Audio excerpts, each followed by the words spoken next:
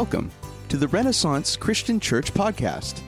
We're a church family with the mission of seeking God, serving others, and sharing the gospel. We're grateful that you have joined us as we study through the Bible, and we hope that it brings you encouragement and inspiration for your daily life. Here's Pastor Jared Saavedra. Had I maybe, a few months ago asked the question, what is the great theme, or what is one of the great themes in the book of Isaiah? You having, sat under the teaching here for some time might have concluded, it's judgment. There's a lot of judgment going on. And true enough, there's just cycles of judgment in which Isaiah is pronouncing God's judgment upon them because of their idolatry. But at the same time, and it's a little bit more amplified and magnified in these last few chapters, we begin to see unfolding God's work of salvation, His plan of redemption, and it becomes, even though it was a hint in many of the early chapters in the book of Isaiah, it becomes a prominent theme here in these last few chapters, and it will continue to be so through the end of the book as we study it. And in a way, the chapter that we're visiting today, Isaiah 55, it's as though God is saying, I'm done. Let's announce this great salvation. And when God's preparing, the redemption that He's working for His people in the last few chapters, He's telling them, how it's going to work and how it's going to affect people. But right here, God just simply wants to make an announcement that what God has been preparing and working on, He wants to say it's ready, and He wants to announce it. And we must ask, how does God want to announce the great fulfillment of all His promises? The promises to His people Israel, the promises to King David that He made for the Messianic line, for the Messiah to come through him. How exactly does He announce it? In our day, in our marketing era that we're in, we announce things as urgency, with urgency, of course, and we often want to announce a limitation on what's going on. For instance, that this is a limited time only, or this is a limited edition, or a limited number of things. When we shop for a vehicle, it's like, do you want the Jeep Grand Cherokee, or do you want the Jeep Grand Cherokee Limited? Oh, I want the Limited, because it's more rare. There's a sense of value that we can assign to it. But when God announces His salvation, He's, as though it were right here in Isaiah, announcing a feast. And He's declaring in this letter to the exiles, He's declaring the imminence of His promises being fulfilled. And it's like the announcement of a feast. Our culture, we might know what that looks like if our family maybe dines together and shares meals together. There's a certain point at which the cook has to say, dinner's ready. My family's very small, and we're just in our apartment, but my wife usually has to nudge me and say, Jared, dinner's ready, stop whatever you're doing. And it takes me about 10 minutes to finish what I'm doing, since I'm very poor at that. And but really, the importance of that announcement after the meal is ready lets everyone know what's going on. And it's not a limited meal. God is making this big announcement for everyone to come and partake. And so, essentially, in this passage, God likens His promises fulfilled to an open feast that He's just prepared for everyone to come and enjoy. But the question here in the subtext of this chapter is, are we ready to receive this meal? And so it's a call for us to quickly come and partake of the blessings and the promises of God. So let's go ahead and start reading in Isaiah chapter 55. It begins, "Come, everyone who thirsts, come to the waters. And he who has no money, come, buy and eat. Come, buy wine and milk without money and without price. Why do you spend your money for that which is not bread, and your labor for that which does not satisfy? Listen diligently to me, and eat what is good, and delight yourselves in rich food. Incline your ear and come to me. Hear, that your soul may live, and I will make with you an everlasting covenant, my steadfast sure love for David. Behold, I made him a witness to the peoples, a leader and commander for the peoples. Behold, you shall call a nation that you do not know, and a nation that you did not know shall run to you. And a nation that did not know you shall run to you, because of the Lord your God and of the Holy One of Israel, for he has glorified you. And so this chapter begins announcing this feast. So this chapter begins with an announcement, and it's a cry, it's a shout.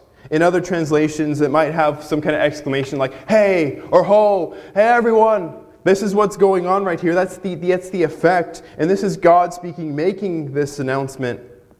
So what's included in this feast that God is announcing right here? Well, we come to see that anyone who's thirsty, come to the water. So we see that there's water, there's refreshment at this great feast. But then it goes a little bit further, and it's not just water. It's including, in verse 1, buy wine and milk without money and without price. So there's a sense of richness in these things. There's a richness in this feast. Wine and milk are just signs of, here's a rich culture. Here's prepared food. And we also see right here that there's a mention of bread. Why spend your money for that which is not bread? Because God, later in verse 2, He's offering rich food. And so we see that there's this part of the course of this meal that God is offering. But also notice, as I mentioned before, it's a completely open invitation and it's completely free. And the wording is kind of funny right here. It's hey, here's a feast. Great, how much is it? Well, you can buy it and it's free. So it's like, you can purchase it, and it's free. It's absolutely free. We're naturally, apprehensive about free things. There's the cliche, there's no such thing as a free lunch. And when you get an email and saying, oh, here's a free offer for something like that, you're the business is going to make money somewhere else, especially, Spectrum Internet. I used to get phone calls regularly, and they would be like, hey, you want some free TV? I was like, no, I don't want your TV. Because they know they're going to get me to pay for something somehow. So usually when something's free, it makes us apprehensive or it makes us suspicious. But many of us who maybe aren't cheapskates often will spend money on things that are valuable to us. I mentioned the idea of a limited edition of something. We'll pay more for the limited edition trim model of a vehicle. Or we'll pay more to be in this exclusive club that we think, okay, this is valuable, therefore it's worth something.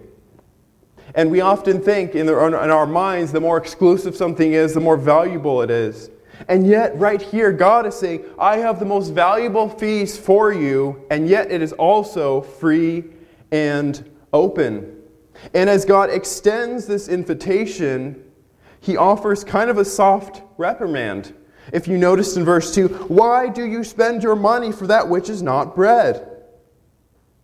And on a surface level, we're thinking, it's good money management. It's common sense in money. You can purchase a lot of expensive things, but if you're neglecting, regular staples and food sustenance, why would you do that? Why would you neglect those kind of basic needs? But more to the point, this verse is kind of saying, why are you spending money in that which is kind of in a not bread, in something that's like bread but not? It's like the substance of bread, but it's not the satisfaction of bread. It's a subpar substitute.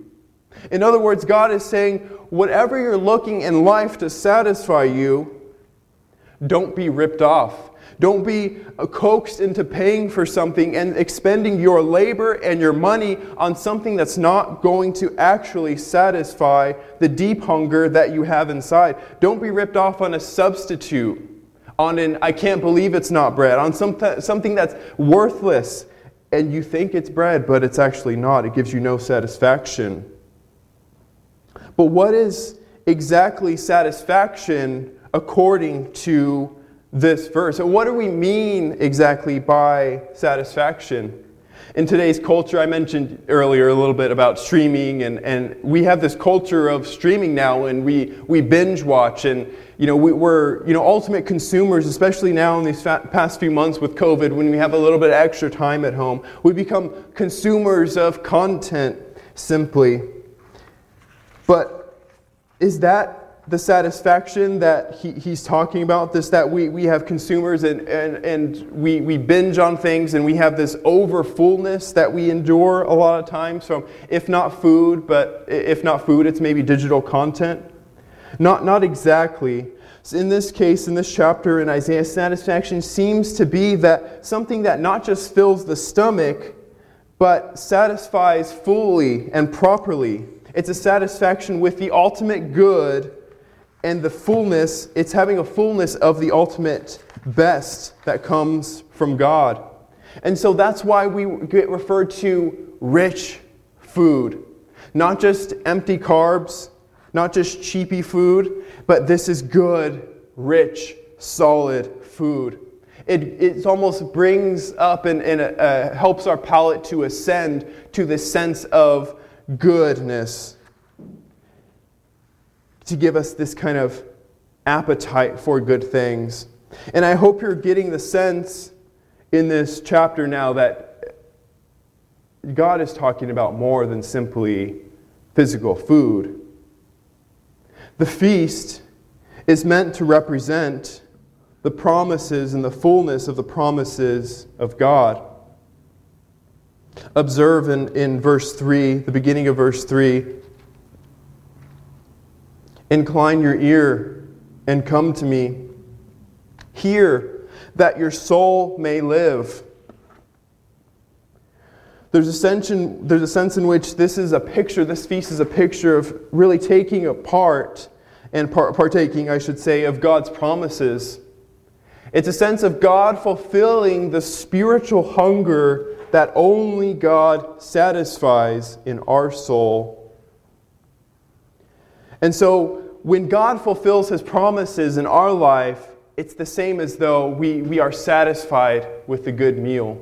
There's a sense of taking the Word of God and His promises, putting it in our mouth, it coming down and digesting and becoming a part of us and basically fulfilling its purpose in our life. That's the sense in which God is saying, listen to me, incline your ear to me, that your soul may live and be satisfied.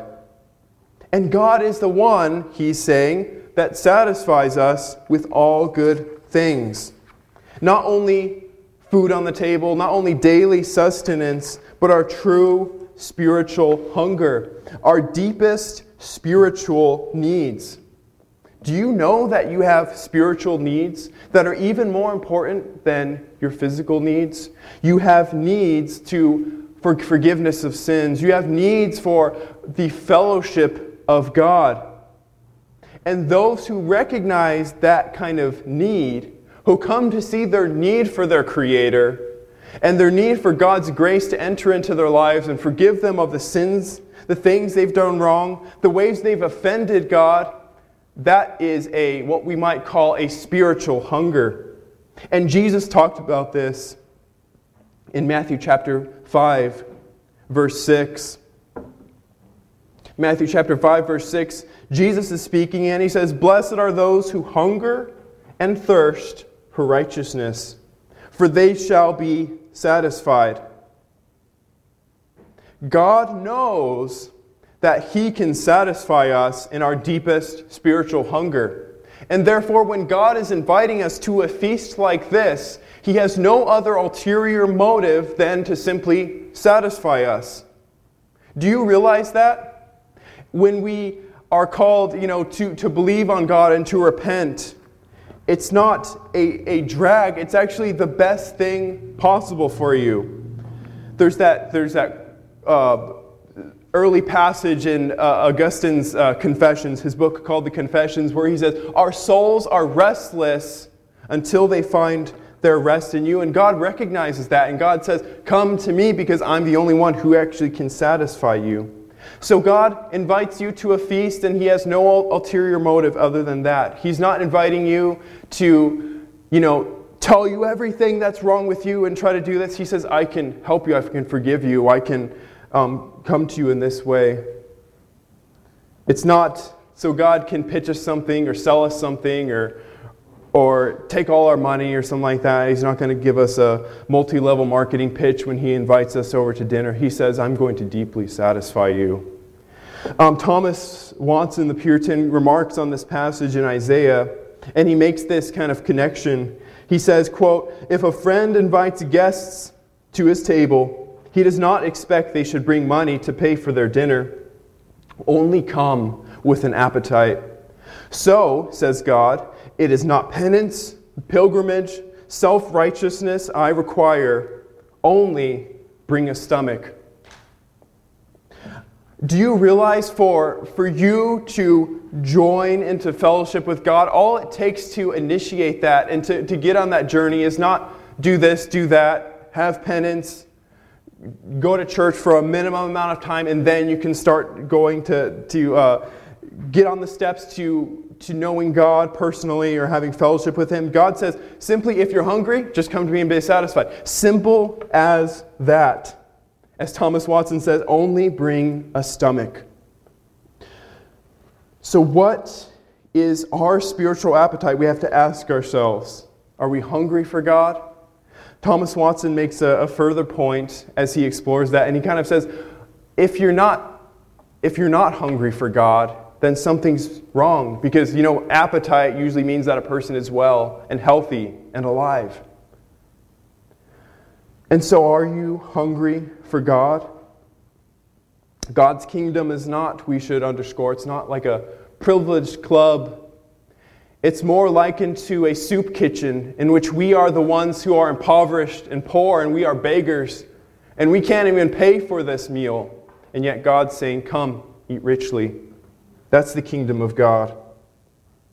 But what exactly, I've mentioned the promises of God, what exactly are the promises God's inviting them to partake in?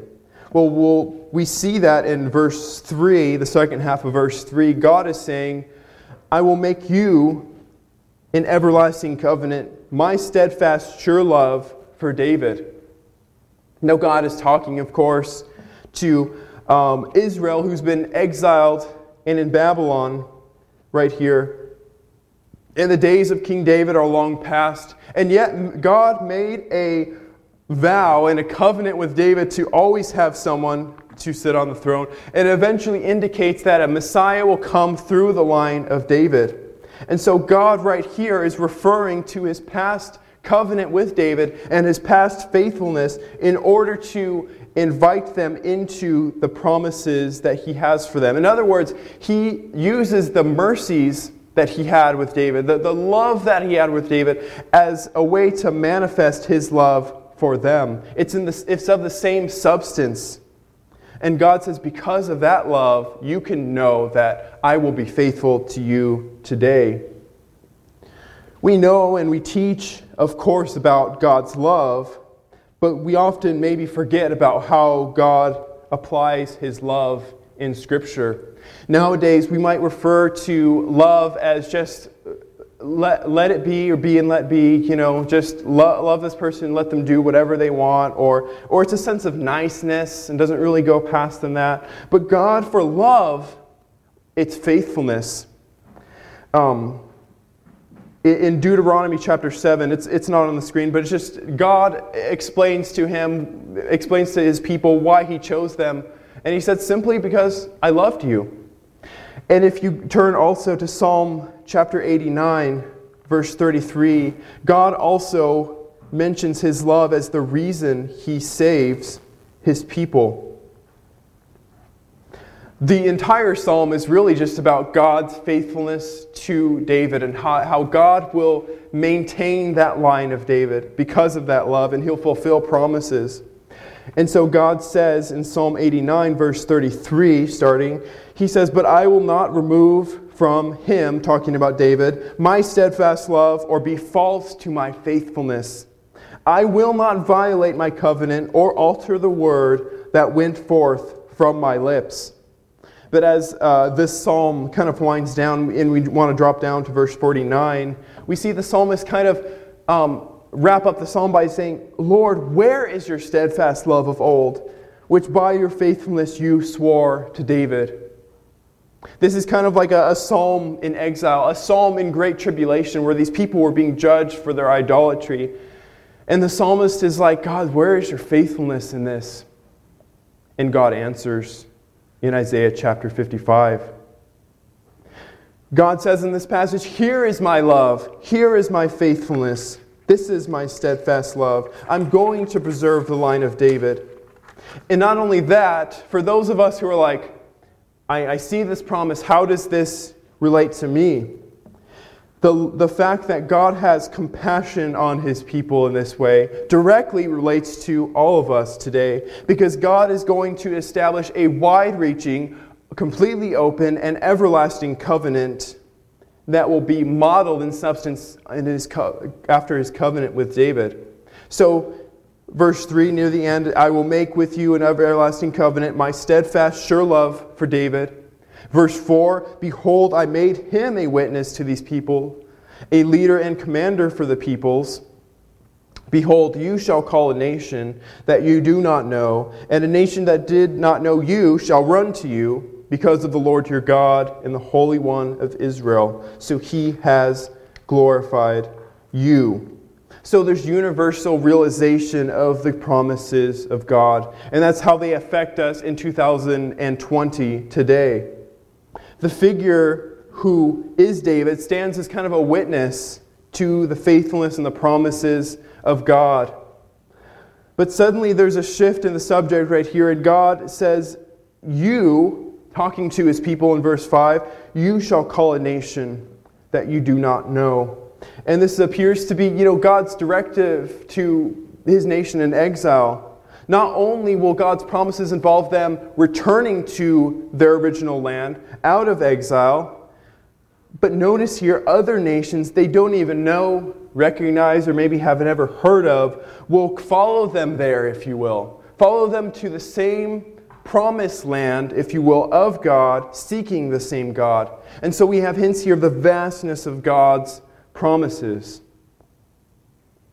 So that's what that is right there. And as we continue on, we'll read Isaiah chapter 55, continue on in verse 6. It says here, seek the Lord while He may be found. Call upon Him while He is near. Let the wicked forsake his way, and the unrighteous man his thoughts. Let him return to the Lord, that He may have compassion on him, and to our God, for He will abundantly pardon. For my thoughts are not your thoughts, neither are your ways my ways, declares the Lord.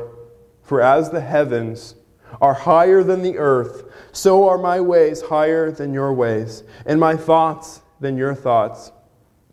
For as the rain and the snow come down from heaven, and do not return there, but water the earth, making it bring forth and sprout, giving seed to the sower, and bread to the eater, so shall my word be that goes out from my mouth. It shall not return to me empty, but it shall accomplish that which I purpose, and shall succeed in the thing for which I sent it.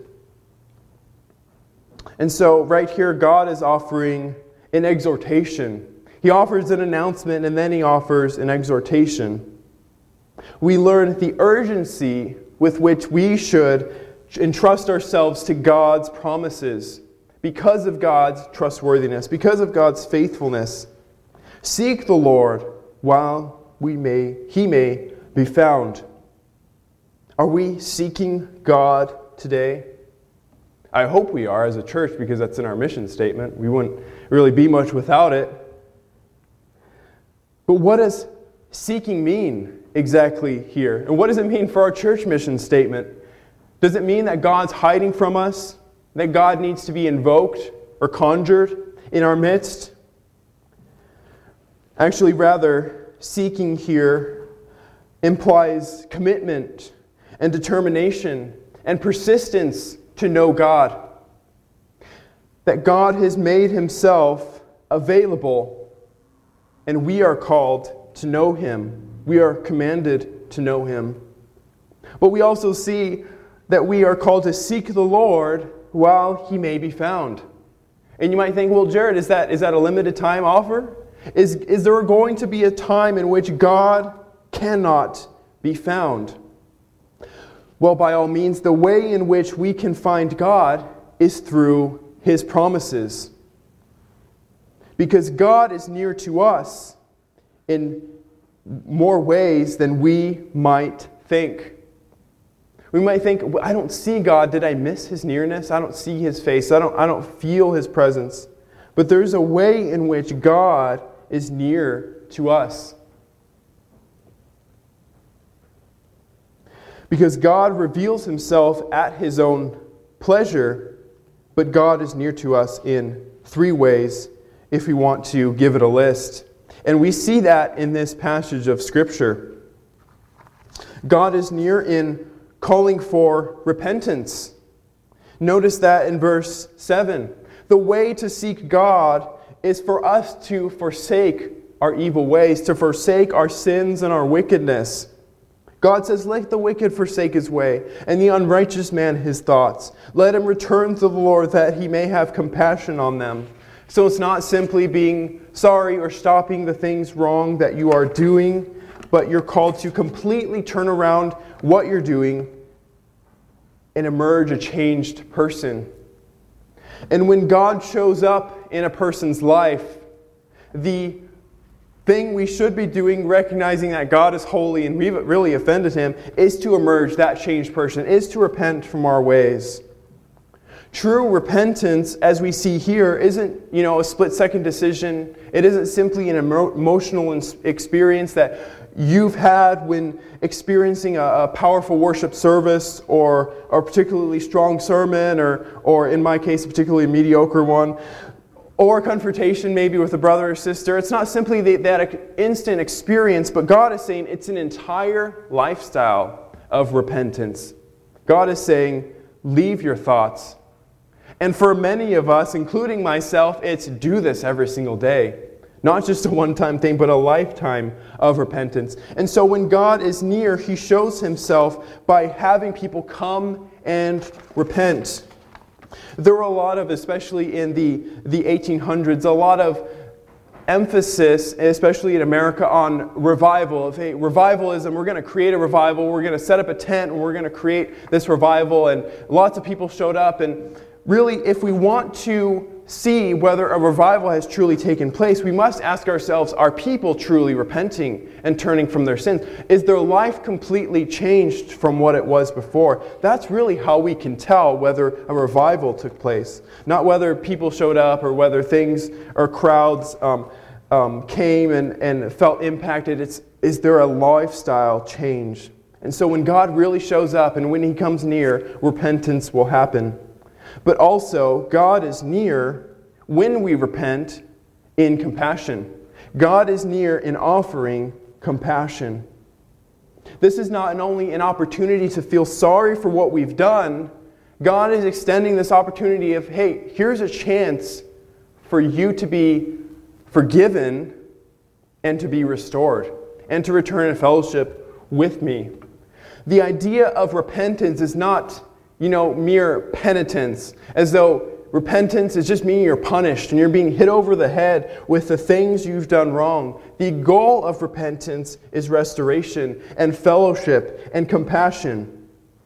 Remember the very first chapter of Isaiah, Isaiah chapter 1, verse 18. I'm going to kind of turn there myself.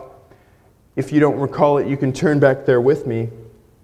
This is really like the theme, one of the themes that Isaiah kind of writes down that he's going to explore throughout the entire book, where God is saying, come now, let us reason together, says the Lord. Though your sins be as scarlet, they shall be white as snow. Though they are red like crimson, they shall become like wool. And he later says this in the next couple verses, if you are willing and obedient, you shall eat the good of the land, but if you refuse and rebel, you shall be eaten by the sword, for the mouth of the Lord has spoken. So we see it here couched in a warning, But really, that's the end goal, and that's the heart, and that's the compassion of God, to bring us back into fellowship so we can again walk with God. So God is near in repentance. God is near right here offering compassion. But God is near in speaking His word. Do you realize that where the Word of God is, God's presence really is? Where the Word of God is proclaimed and preached, God is saying, I am in that Word and I'm doing my work through the Word of God. So that's why we can say with confidence as Christians at Renaissance Christian Church that when we are preaching the Word of God, we can say with confidence, God is here in the midst of us. It's not just something that's a gimmick. We see that here taught in Scripture. In verse 10, we see that God is likening His Word. He likens His promises like a feast in which we can partake. And then He uses another powerful metaphor, likening His Word to rain and snow falling down from heaven. And this is the confidence that we have in God's Word, that God is saying, when my Word falls from the heavens, it will do good work. It's going to cause an effect. For as the rain and the snow come down from heaven, and do not return there, but water the earth, making it bring forth and sprout, giving seed to the sower and bread to the eater, so shall my word be that goes out from my mouth, and shall not return to me empty, but shall accomplish that which I purpose, and shall succeed in the thing for which I sent it.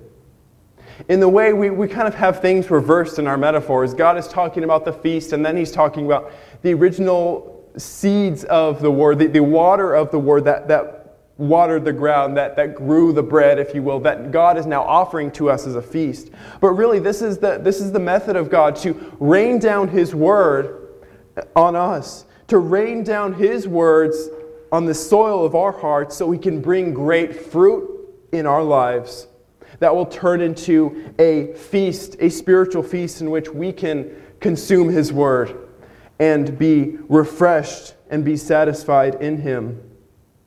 So God's Word, He is saying, will prove effective in everything. The King James translation of verse 11 is, my word will not return void. And we often see that quoted many places. And we often use it as saying, to say that, when I witness to my non-believer neighbor, or when I quote Scripture, his word's not going to return void. It's going to do something. Well, this is that passage. This is where we get that idea of God's Word really being effective when we preach it. So what's the currency of change in the kingdom of God? How does God bring about change? Effective, real, spiritual change. Is it action? Is it voting? Is it revolution in many ways? No, God brings about change by His Word. And we can have confidence in that. And we can have confidence that the fruit that His Word, His original promises will grow into, will return to His glory, and they will glorify Him. We can have confidence in the Scriptures that we read. In Jeremiah chapter 1, verse 12, we see God also referencing the kind of same idea, where God is saying, I am watching over my word to perform it. So it's not that God is sending out words out of His mouth and kind of winding them up and letting them kind of spin and sputter out. It's not that kind of effectiveness that we're looking at. But God, when He speaks something, He says, no, I'm going to bring this to fruition. All to tell us that God does not speak flippantly, He does not lie, and He does not speak lightly when He's making promises. He speaks seriously, and He follows through. And lastly, as we continue on in this chapter, we see the assurance that God gives us. So in Isaiah chapter 55, we'll continue on in verse 12 and 13, the end here. It says, for you shall go out in joy and be led forth in peace. The mountains and the hills before you shall break forth into singing, and all the trees of the field shall clap their hands. Instead of the thorn shall come up the cypress, instead of the briar shall come up the myrtle, and it shall make a name for the Lord. an everlasting sign that shall not be cut off. And so God gives us and His people in this time in exile, the assurance of their safety. God ensures a safe arrival into the fruition and the fullness of His promises. And so here's a scene in which all of nature seems to celebrate the people of God going out. The trees are clapping their hands. The mountains are singing. The hills are, I guess, literally alive right here. But the whole point of this is that it's a sort of exodus. God's people are coming again in a kind of a second exodus, just as they came out of Egypt. They're coming out of exile back into His fruition and the fullness of His promises. And in a larger sense, we should observe that those whom God brings into His ultimate eternal promises will really have a safe conveyance there. They're going to get there safely. And lastly, we see in this assurance God's great concern for His reputation. Notice the end of verse 13. We see something about making a name for the Lord.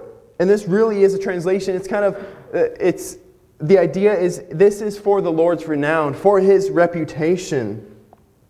Those whom God brings really into the realization, to the fullness of His promises, are they themselves monuments and signposts of God's faithfulness.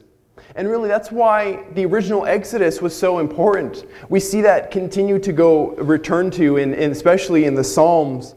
The Psalms in which people have to go back and remember God's faithfulness, and they remember the Exodus. That proves, the proof that we're here in this land, rather than slaves in Egypt until today, proves God's faithfulness that we're here. And so for the Christian today, aren't we monuments of God's faithfulness? Aren't our testimonies powerful when we're talking to our friends and neighbors about the gospel message? To say, Christ actually changed me from the life I used to live. That's a sign, that's a testament to God's faithfulness. And that's who these people were supposed to be. And so, what can we learn from this passage, and what can we apply to our lives today? Well, simply stated, the salvation that God was promising then, we really have in fullness in the life, the death, and the resurrection of Christ. That Jesus came as the perfect Messiah from the line of David to fulfill all these promises and to deliver these promises to us so that we can partake in this feast. We today benefit from these promises made so long ago in Scripture if we believe on Jesus' name.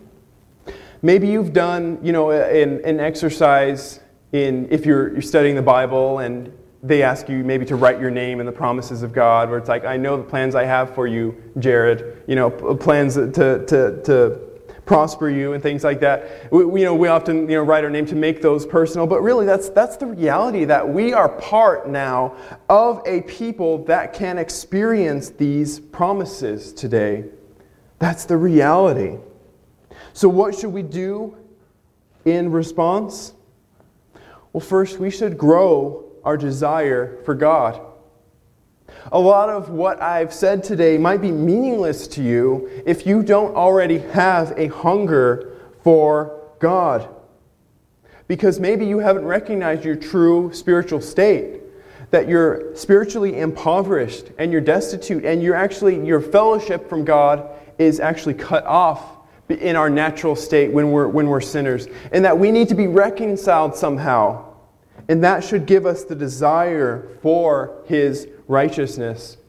Or maybe you already know that and you've gone through that as a Christian and you already recognize, I need Jesus because I know I'm a sinner. But have you dulled your spiritual appetite? What else are you using to satisfy you? Are you hungry for the Word of God? Are you letting His Word work in your life? Because remember, as Thomas Watson said, if you don't have an appetite, you're essentially spiritually dead. Do you have a spiritual appetite?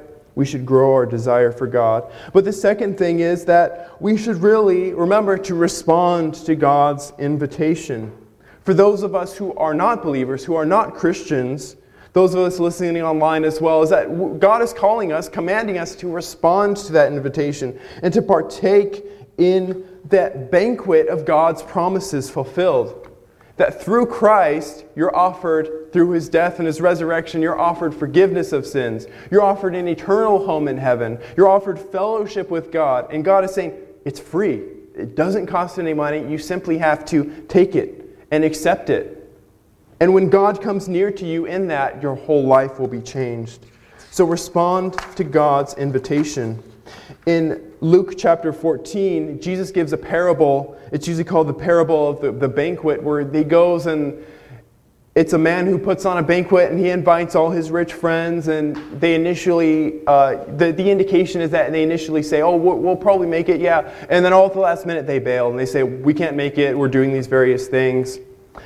And Jesus says in Luke chapter 14, verse 23, because of that, the person who puts on the banquet says this, go out into the highways and hedges and compel people to come in, that my house may be fulfilled. For I tell you, none of those men who were invited shall taste my banquet.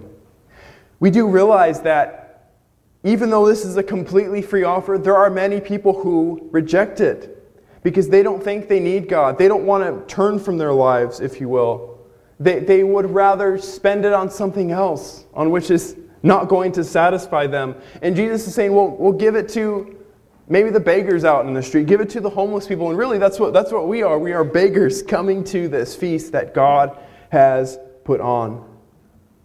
We need to be compelled to come in, if you will. C.H. Spurgeon has a great sermon called Compel Them to Come In which, he's earnestly pleading with people to accept Christ. It's a great read, and it's based on this passage in Luke. Anyways, the third thing really we should do in our lives is to feast on His promises. If we've truly experienced the goodness of God and we've benefited ourselves from His promises, then we should have confidence that His Word really does work, and that we can quote Scripture to our friends and neighbors. We can rely on Scripture in our own lives, knowing that God will fulfill His Word. We can have confidence in it. Moreover, and I think this is one of the many teachings in Christianity that we underemphasize, is we can have assurance. That we can have the doctrine is usually called of assurance, which is to say, examine yourself and assure yourself that you are really a child of God. And by living a Christian life and by continually repenting, you'll eventually assure yourself of the hope of heaven. Did you know you don't have to go through life wondering if you're saved or wondering if, I need to maybe pray again or something like that? You don't have to go through life wondering, because the Bible tells us to make sure in our own lives whether we're really in the faith. And that's a daily discipline for Christians. It's a daily discipline for me, where every single day we need a paradigm shift to think, okay, I can't think like the world. I need to think like God. I need to examine myself and making sure that I'm living focusing on the nearness of God and letting His Word go into my heart and make those changes, those necessary changes that it needs to. And so just remember that we who are believers, we're not in a club, we're not in a privileged club, we're simply beggars off the street, invited to the grace of His promises, the grace of the feast that He offers. So as we consider that, let's pray. Lord, where can we go to satisfy ourselves? What other thing can we contrive or buy or work toward that can actually bear any real fruit in our lives, that can satisfy the need that we all feel for your righteousness and for your goodness? Lord, where else can we go but the feast that you've provided for us? And I ask, Lord, for everyone in our midst that even if we're believers for 10 years, for 20 years, Or if we feel ourselves standing on the outside maybe and we feel, I'm not a believer at all. If we feel that way, Lord, let us all consider that we can come to the same feast, that we can come near to God through the provision He's made through Christ, and let that change us, that we can feast on His promises. And in Jesus' name we pray. Amen. Thanks for joining us in today's study. If you'd like to know more about us, or where you can attend one of our services, you can find information online at www.ren.church. That's REN.church. Thanks for listening.